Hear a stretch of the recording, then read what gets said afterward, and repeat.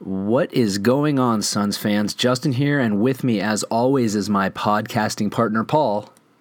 Boy, that escalated quickly. I mean, that really got out of hand fast.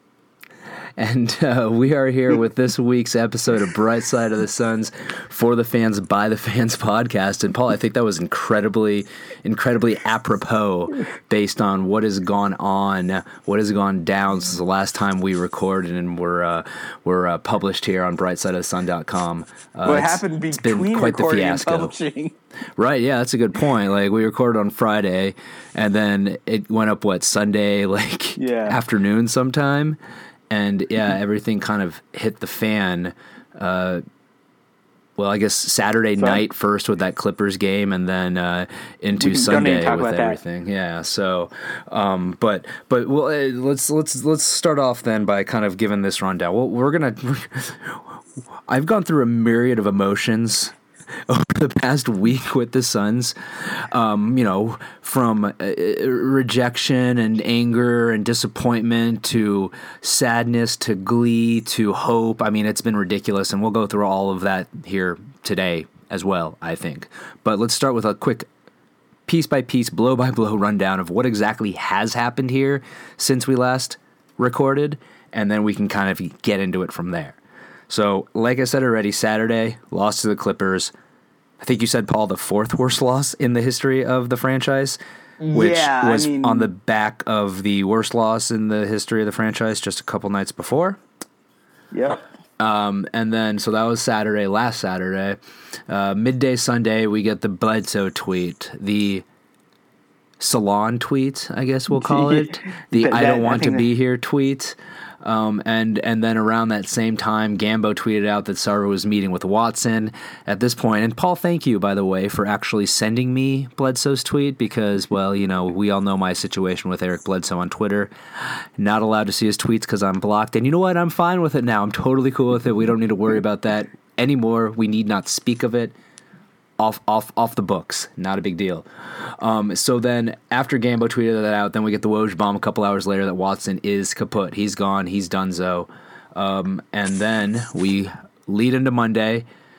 Watson's gone. Things not looking great in terms of Eric Bledsoe. Bledsoe shows up that morning for shoot-around, meets with McDonough, and then gets sent home. And we're told, as Suns fans, we're probably not expected to ever see Eric Bledsoe in a Suns uniform again, which, based on how everything had gone, over the 24 hours previous to that, wasn't all that surprising. In comes Mr. Jay Triano. Apparently our savior. Maybe I'm being a little extreme, but maybe it's just competence. Maybe it's, guys not being completely despondent when it comes to paying attention to their coach. Watson obviously lost that locker room at some point. We can talk about that a little bit, in detail here as we get through things. But Triano comes in Monday. They beat the Kings. Great. The Kings, young like the Suns, not a great team, but you know what? We're not losing by 40, so that's fantastic. Wednesday, the Kings aren't that young, man. They brought in a bunch of vets that are pretty much their starting lineup. The young guys are basically the bench. Yeah, but they're vets who I believe in that game halfway through the third quarter had 0 points combined. Touché. Yeah. So you're still looking at a team that has a young nucleus, just like the Suns do. Wednesday, then, the Jazz come to town, and the Suns once again beat the Jazz.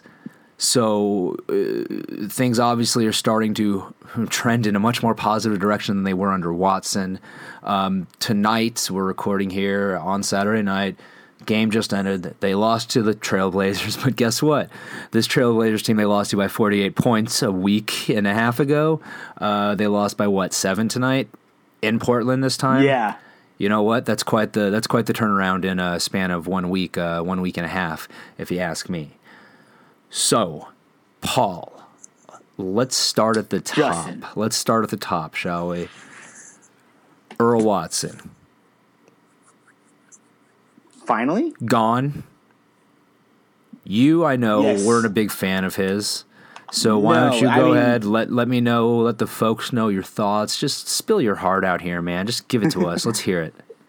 Well, I mean, I think at the time when he was hired as the interim, it kind of it kind of worked because he had that rah-rah, sis boom ba, kumbaya whole shtick that he was doing that kind of worked with the way that Hornacek left and everything, that was able to kind of galvanize the team a little bit.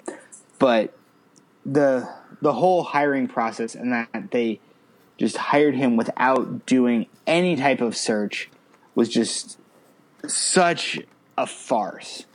And you could just see that once he actually started having a training camp and doing X's and O's.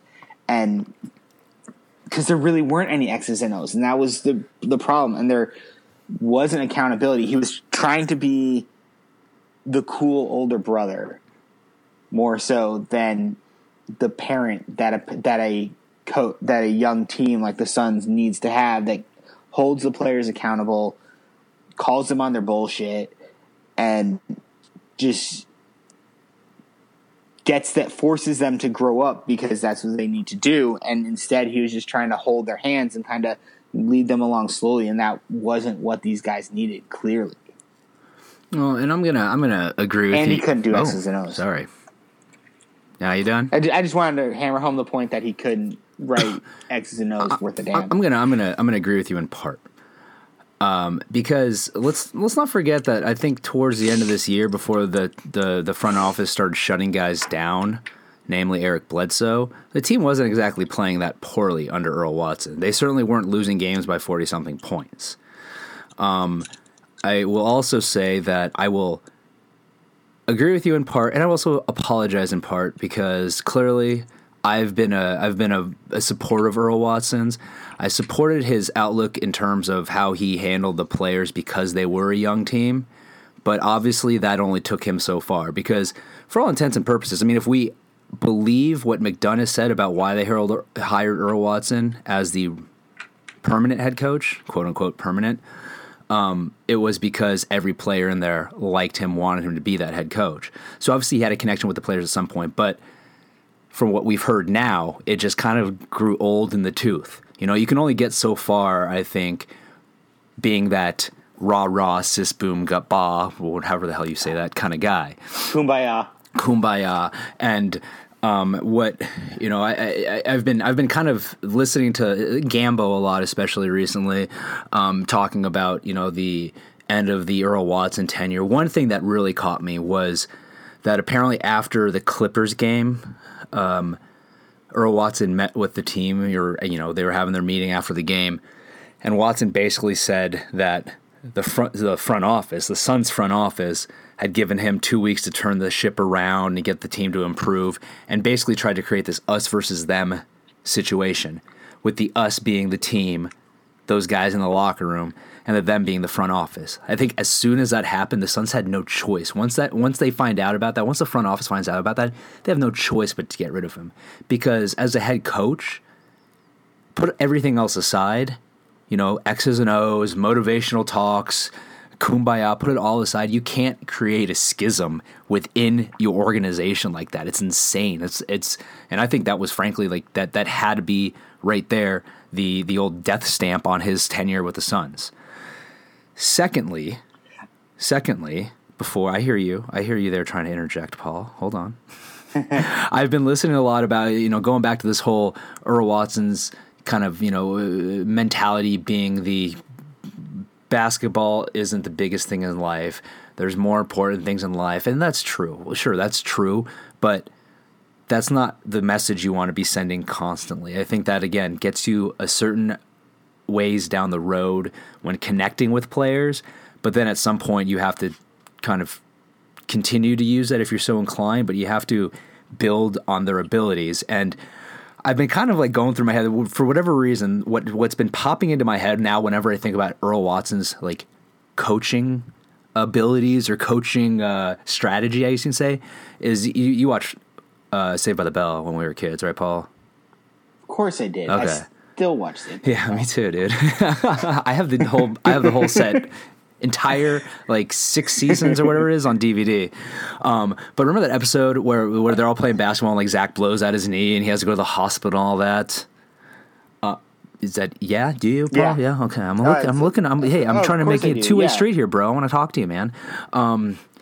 Well, in that episode, Mr. Belding, the principal, was Seminal also the episode. basketball coach, right? Of course. And Of course. so they go visit Zach Because they only after had so many cast members. right, exactly.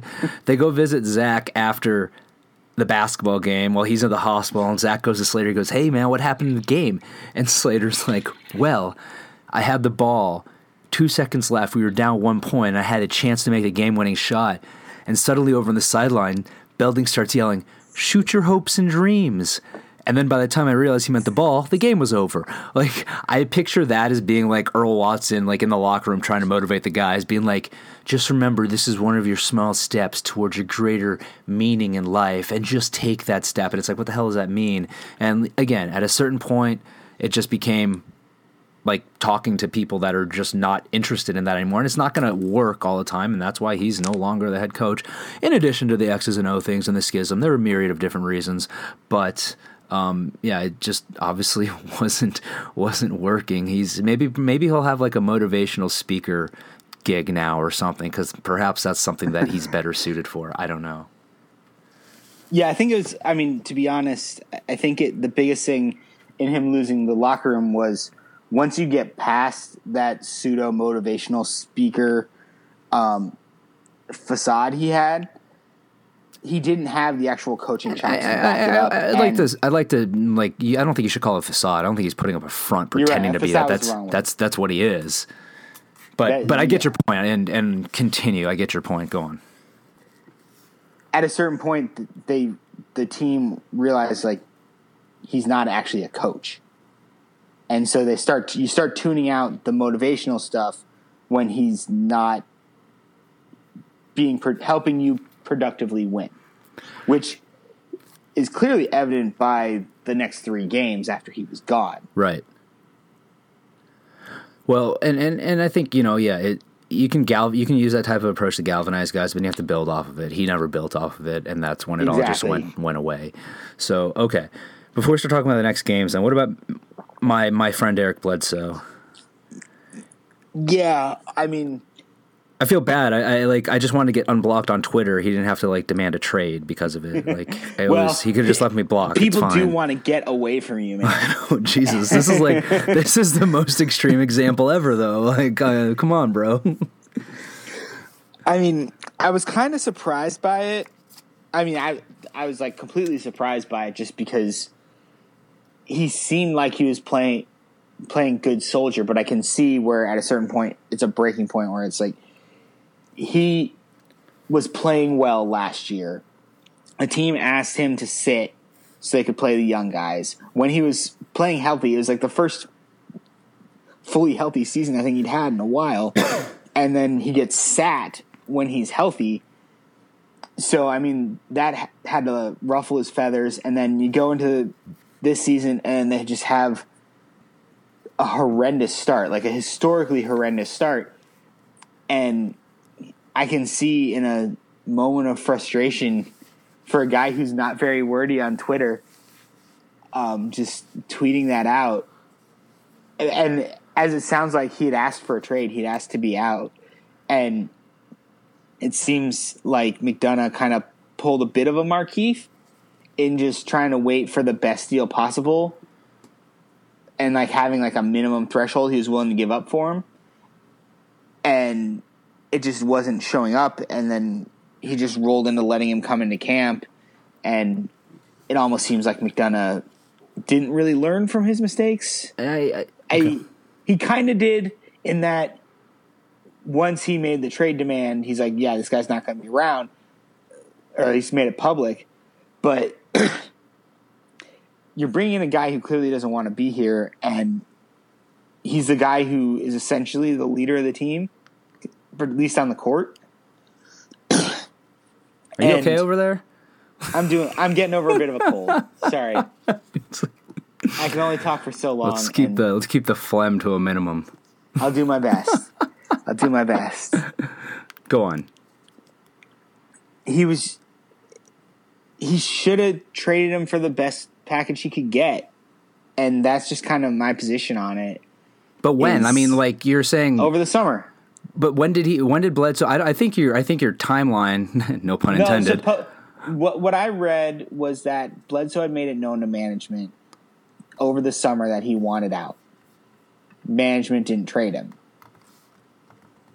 Similar to how Markieff made it known that he wanted out after they traded Marcus. Management didn't trade him. And then brings that potentially toxic individual back into the locker room. And we saw what happened. At least McDonough was smart enough this time, rather than trying to build up his trade value. They're just like, no, we're not dealing with that. Getting that potentially cancerous individual out of the locker room before he spoils the rest of the team.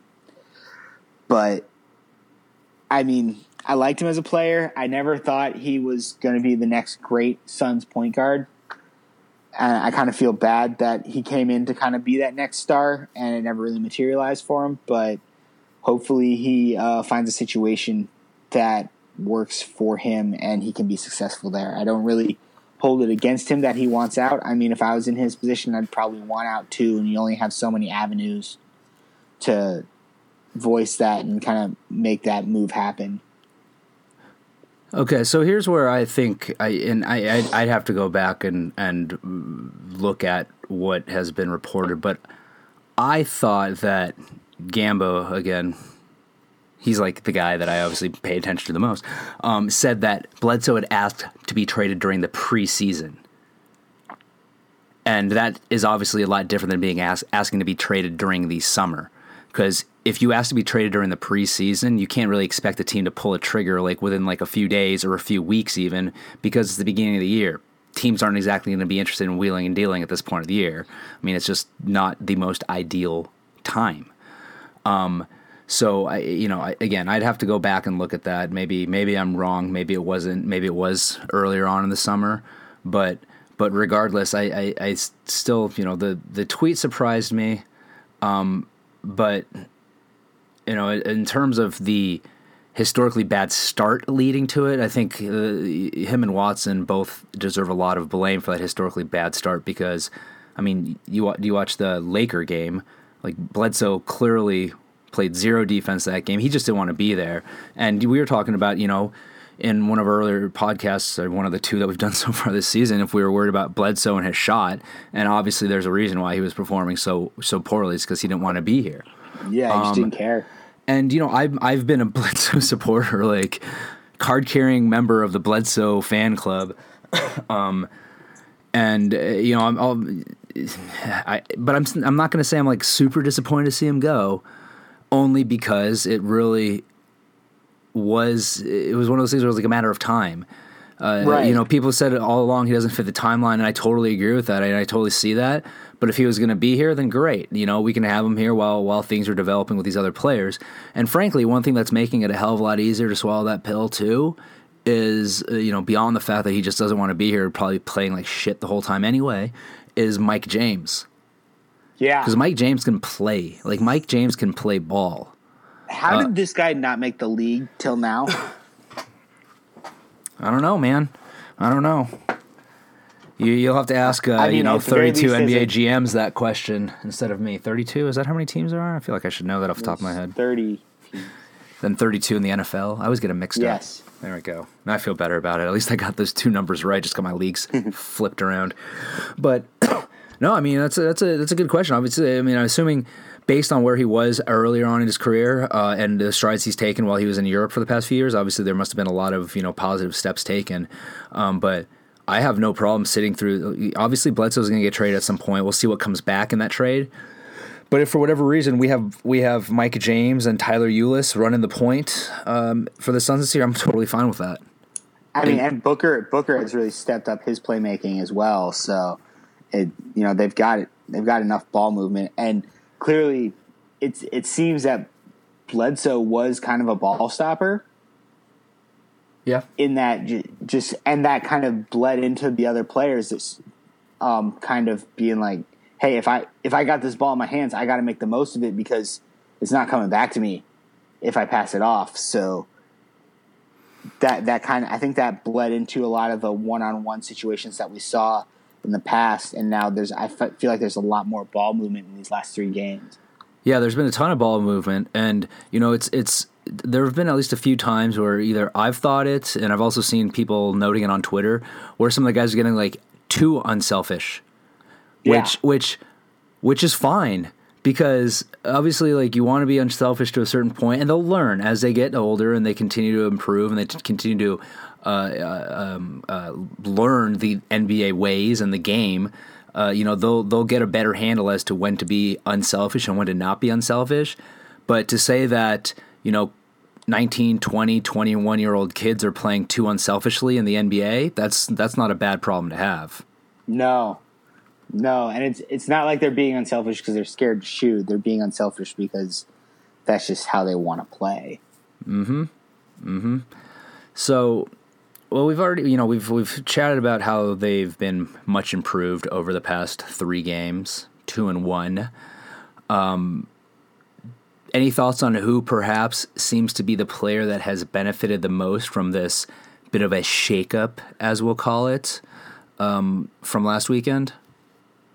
There's a bunch of players that have stepped up in various ways. I mean, that first game, Chris went off.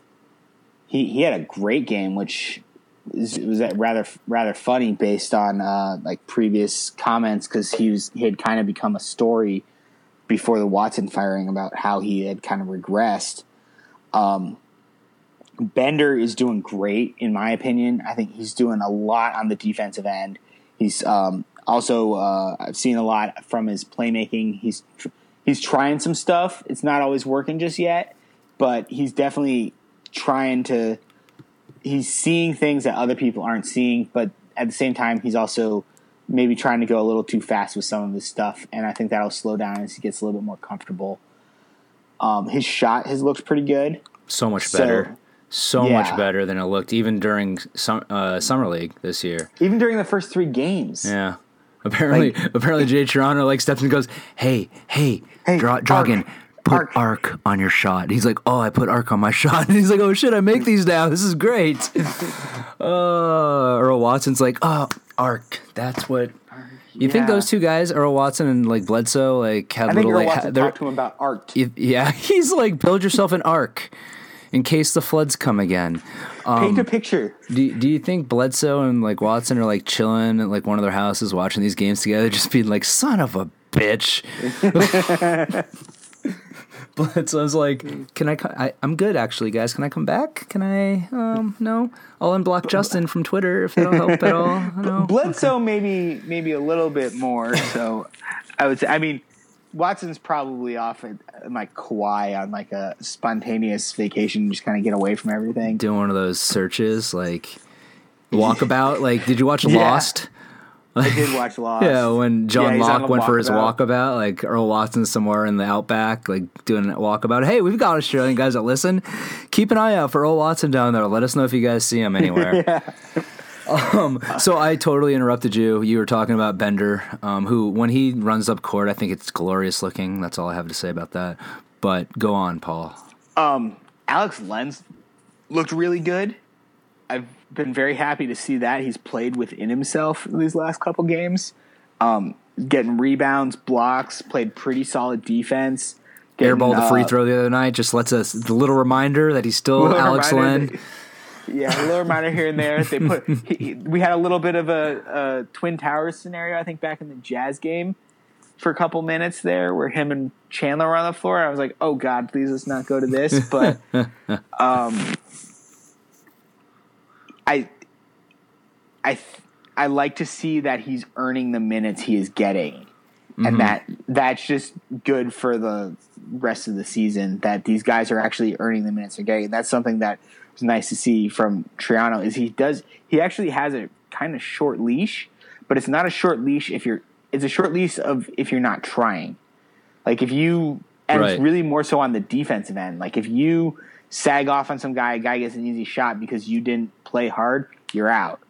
But he'll if you make a mistake, but you were trying, he'll let you stay. So the players aren't I know a lot of young players kind of get worried about like making mistakes because then they'll get pulled. Yeah. I don't see that happening. It's more of an effort thing. He's holding them accountable, making sure they're working hard. Exactly. Which apparently worked with Chris. He was like, hey, Marquise, you're not working hard. He's like, oh, crap, I'm not. Maybe I should start playing harder. Oh, look, I'm good at this game. I feel like it's almost like the switch was that quick with him, from games 1 and 2 and 3 to 4 and 5 and 6. Pretty much. But anybody else you want to add to the list of the most players taking the most advantage of the change? Everybody. Tyler Ulis is hitting shots now. I don't know. Booker's put up a 34 6-6 tonight. So and he's playing defense. And he is playing defense. Like clearly it was an effort thing there, and like Watson just wasn't getting on his ass about the effort. Well, yeah, and Watson. First of all, I do want to say, like, I'd still love to hang out and just chat with Earl Watson, maybe get a hug from him. He seems like a nice guy, but not crying about seeing him go. I think maybe the one guy that is truly not receiving any benefit from this change though would be like Alec Peters, who got to play like a couple minutes when they were losing by like 48. Now he's not getting any playing time at all. Other than that, though, I'm pretty sure everyone is taking a positive advantage of it. And he's everybody in the rotation. Yeah. And he's been keeping the rotation. In the last game against Utah, was it 10 players had scored by like the middle of the second quarter, which was crazy to see. But showing back to that whole idea of the players not being selfish. That type of distribution and points, you certainly can't complain about, especially when you're dealing again with a young group like that. And this is a super random side note, but I was just looking up. I frankly completely blanked on Alec Peters as a name, so I just Googled Suns roster really quick, and all the pictures of the players show up like on the first page of the Google results. And as you scroll over, the Troy Daniels picture is a picture of him from a video game. And everyone else is like they're either on court or their roster picture. For whatever reason, Marquise Chris's picture is still him at Washington. Tyson Chandler's picture is him in Dallas.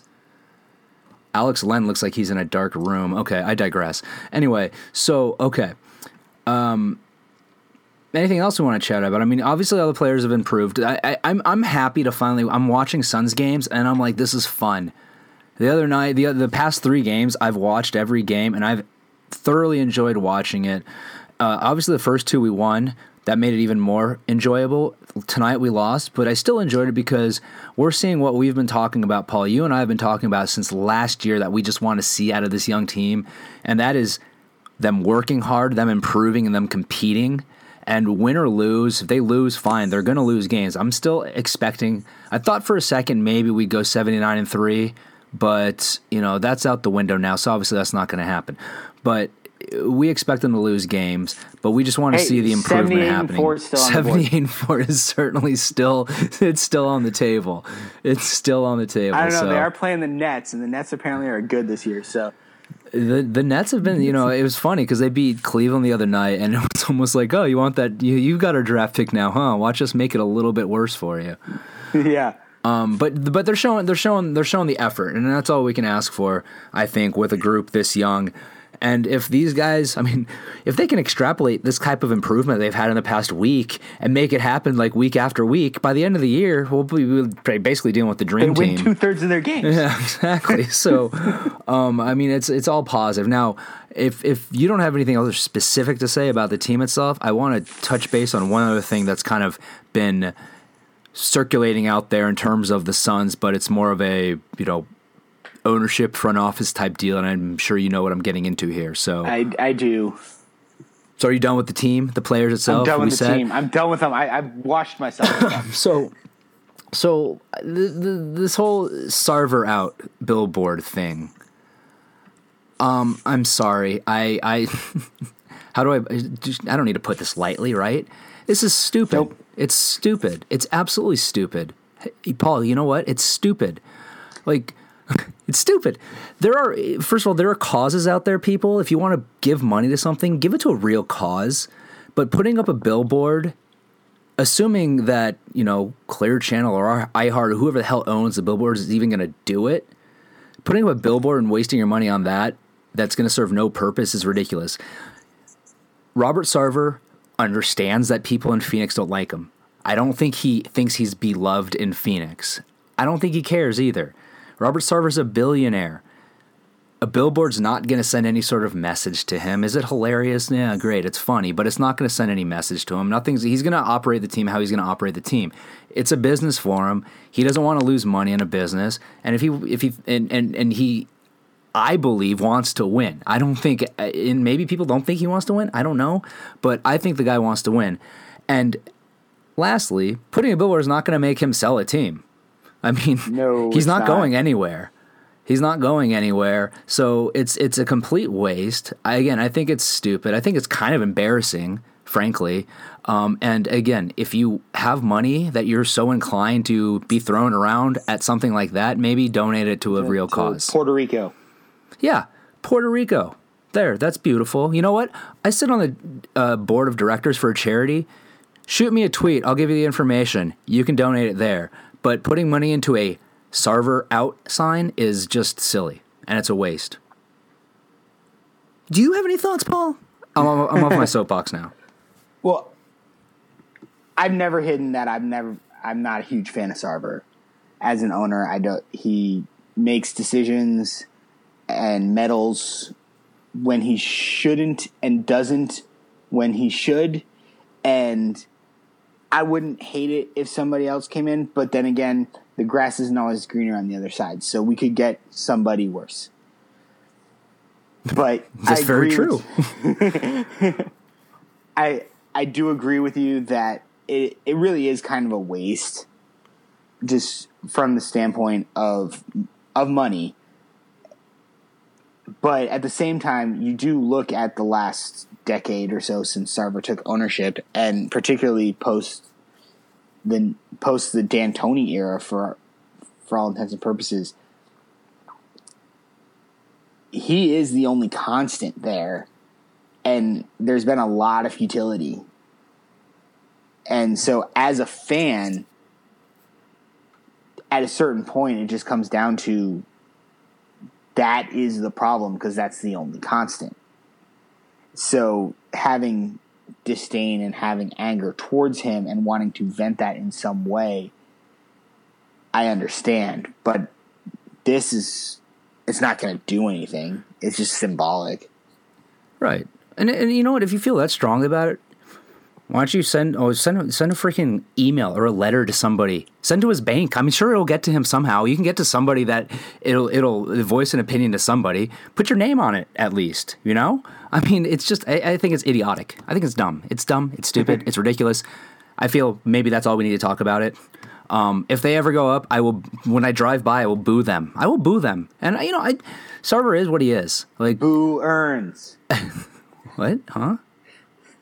You don't remember that episode? No. Boo Earns? No. They're not saying boo, they're saying Boo Earns. What are you talking about? It's an episode of The Simpsons. I don't remember that. You don't remember Boo Earns? No. Oh man, dude. I think it might have been Homer at the Bat. Which is like a seminal Simpsons episode. Like Burns. I got you. Sorry, Yeah. It took me. I didn't put all that together. I thought, not gonna lie, when you said Boo Earns, I'm like, what? Like booing like urns, like where you put ashes? What are you talking about right now? I got you. Okay, I vaguely remember that now. But anyway, digress again. But you know what? If you felt yourself inclined to donate to the quote unquote cause of putting up a ridiculous billboard, fine, more power to you. If you wanna tweet at me or perhaps just leave a comment and yell at me about how I'm wrong, great. I'd love to hear that too. But I'm not. So, and I'm not trying to be a jerk. It is stupid. It's just stupid. So we'll get off it because I'm getting all worked up. I get worked up over dumb stuff, don't I? Oh yeah. But at any rate, before I alienate every single person that listens to this, Paul does not share any of my thoughts or beliefs, so please don't lash out at Paul for my... It said he called it dumb too, but regardless. Paul, we've been chugging along here for a little bit. I think we've covered the psychosis, psychoticness, the insanity that was the past week. and then some. Do you have any other final thoughts, words, motivational sayings, vacation spots, I do. yoga instructors? I do. After those, coming off our last podcast, I was really not looking forward to going through an entire season of that. What we saw in those first 3 games. I feel like that is like the best description. It's like, what was it? It was just that. That. Go on. I don't want to belabor it too much, but after this past week and watching the energy and the exuberance that the team has played with and the competitiveness that we've seen, and clearly improvement in all manners of basketball know-how, I'm actually looking forward to the season again, which I'm just very happy about because I have enough other disappointing sports that I didn't want this one to be disappointing too. Amen. Hey, dude. Well, hey, the Chargers 3 in a row. Big game against the Patriots tomorrow. Suddenly they're looking like, that AFC West got a little tighter too.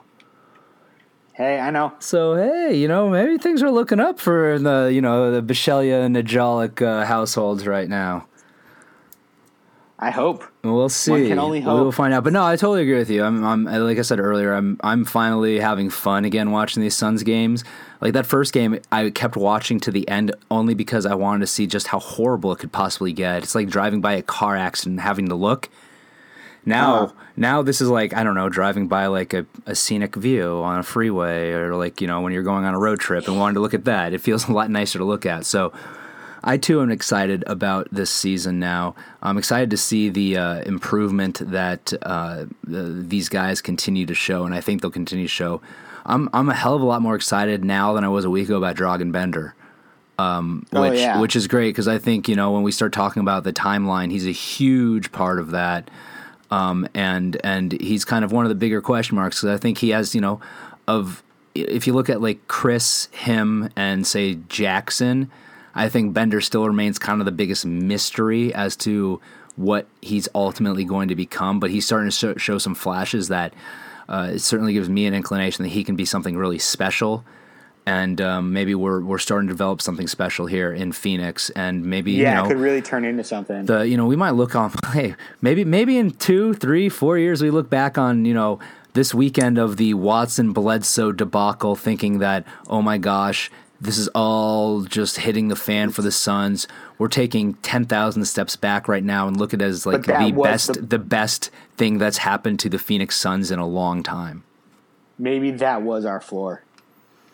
I know, Jesus Christ, I hope so. Maybe. Hopefully. I'd say when you lost a game by the most points this team has ever lost in franchise history in 50 years, that has to be the floor. I mean, by definition, it's the floor, right? Technically. By definition, yeah. So, okay, well, we are up. We are off the floor. We are now back in positive moods here. And besides the whole Sarver out thing, negative on that always. And I'm not saying I love Sarver. I'm just saying like the concept of that is kind of ridiculous. So, as always, you can find me on Twitter at So Says Jay and Paul at Dervish of Whirl. Brightside Nights, which was supposed to be November, has been postponed, I believe, until January. Don't hold me to that because I'm pretty sure I read that in an article, but then I went back through and I couldn't find anything that said anything about it. So maybe I dreamt it, but I feel like I didn't. So we'll check with Dave and ask Dave, or I'll continue to just guess for the next few weeks and see if we just happen to miss it. But at any rate, hit up Brightside Night whenever it might ultimately end up being, and until next week. As always, you can catch us on Twitter. We'll be here. We'll be back next week. Same bat time, same bat channel for Bright Side of the Suns, for the fans, by the fans podcast, giving you all of our hot takes and my angry rants and Paul's, positive thought process that he's always having. So until then, depending on when you're listening, have a good morning, good afternoon, or good evening. Fat guy in a little coat.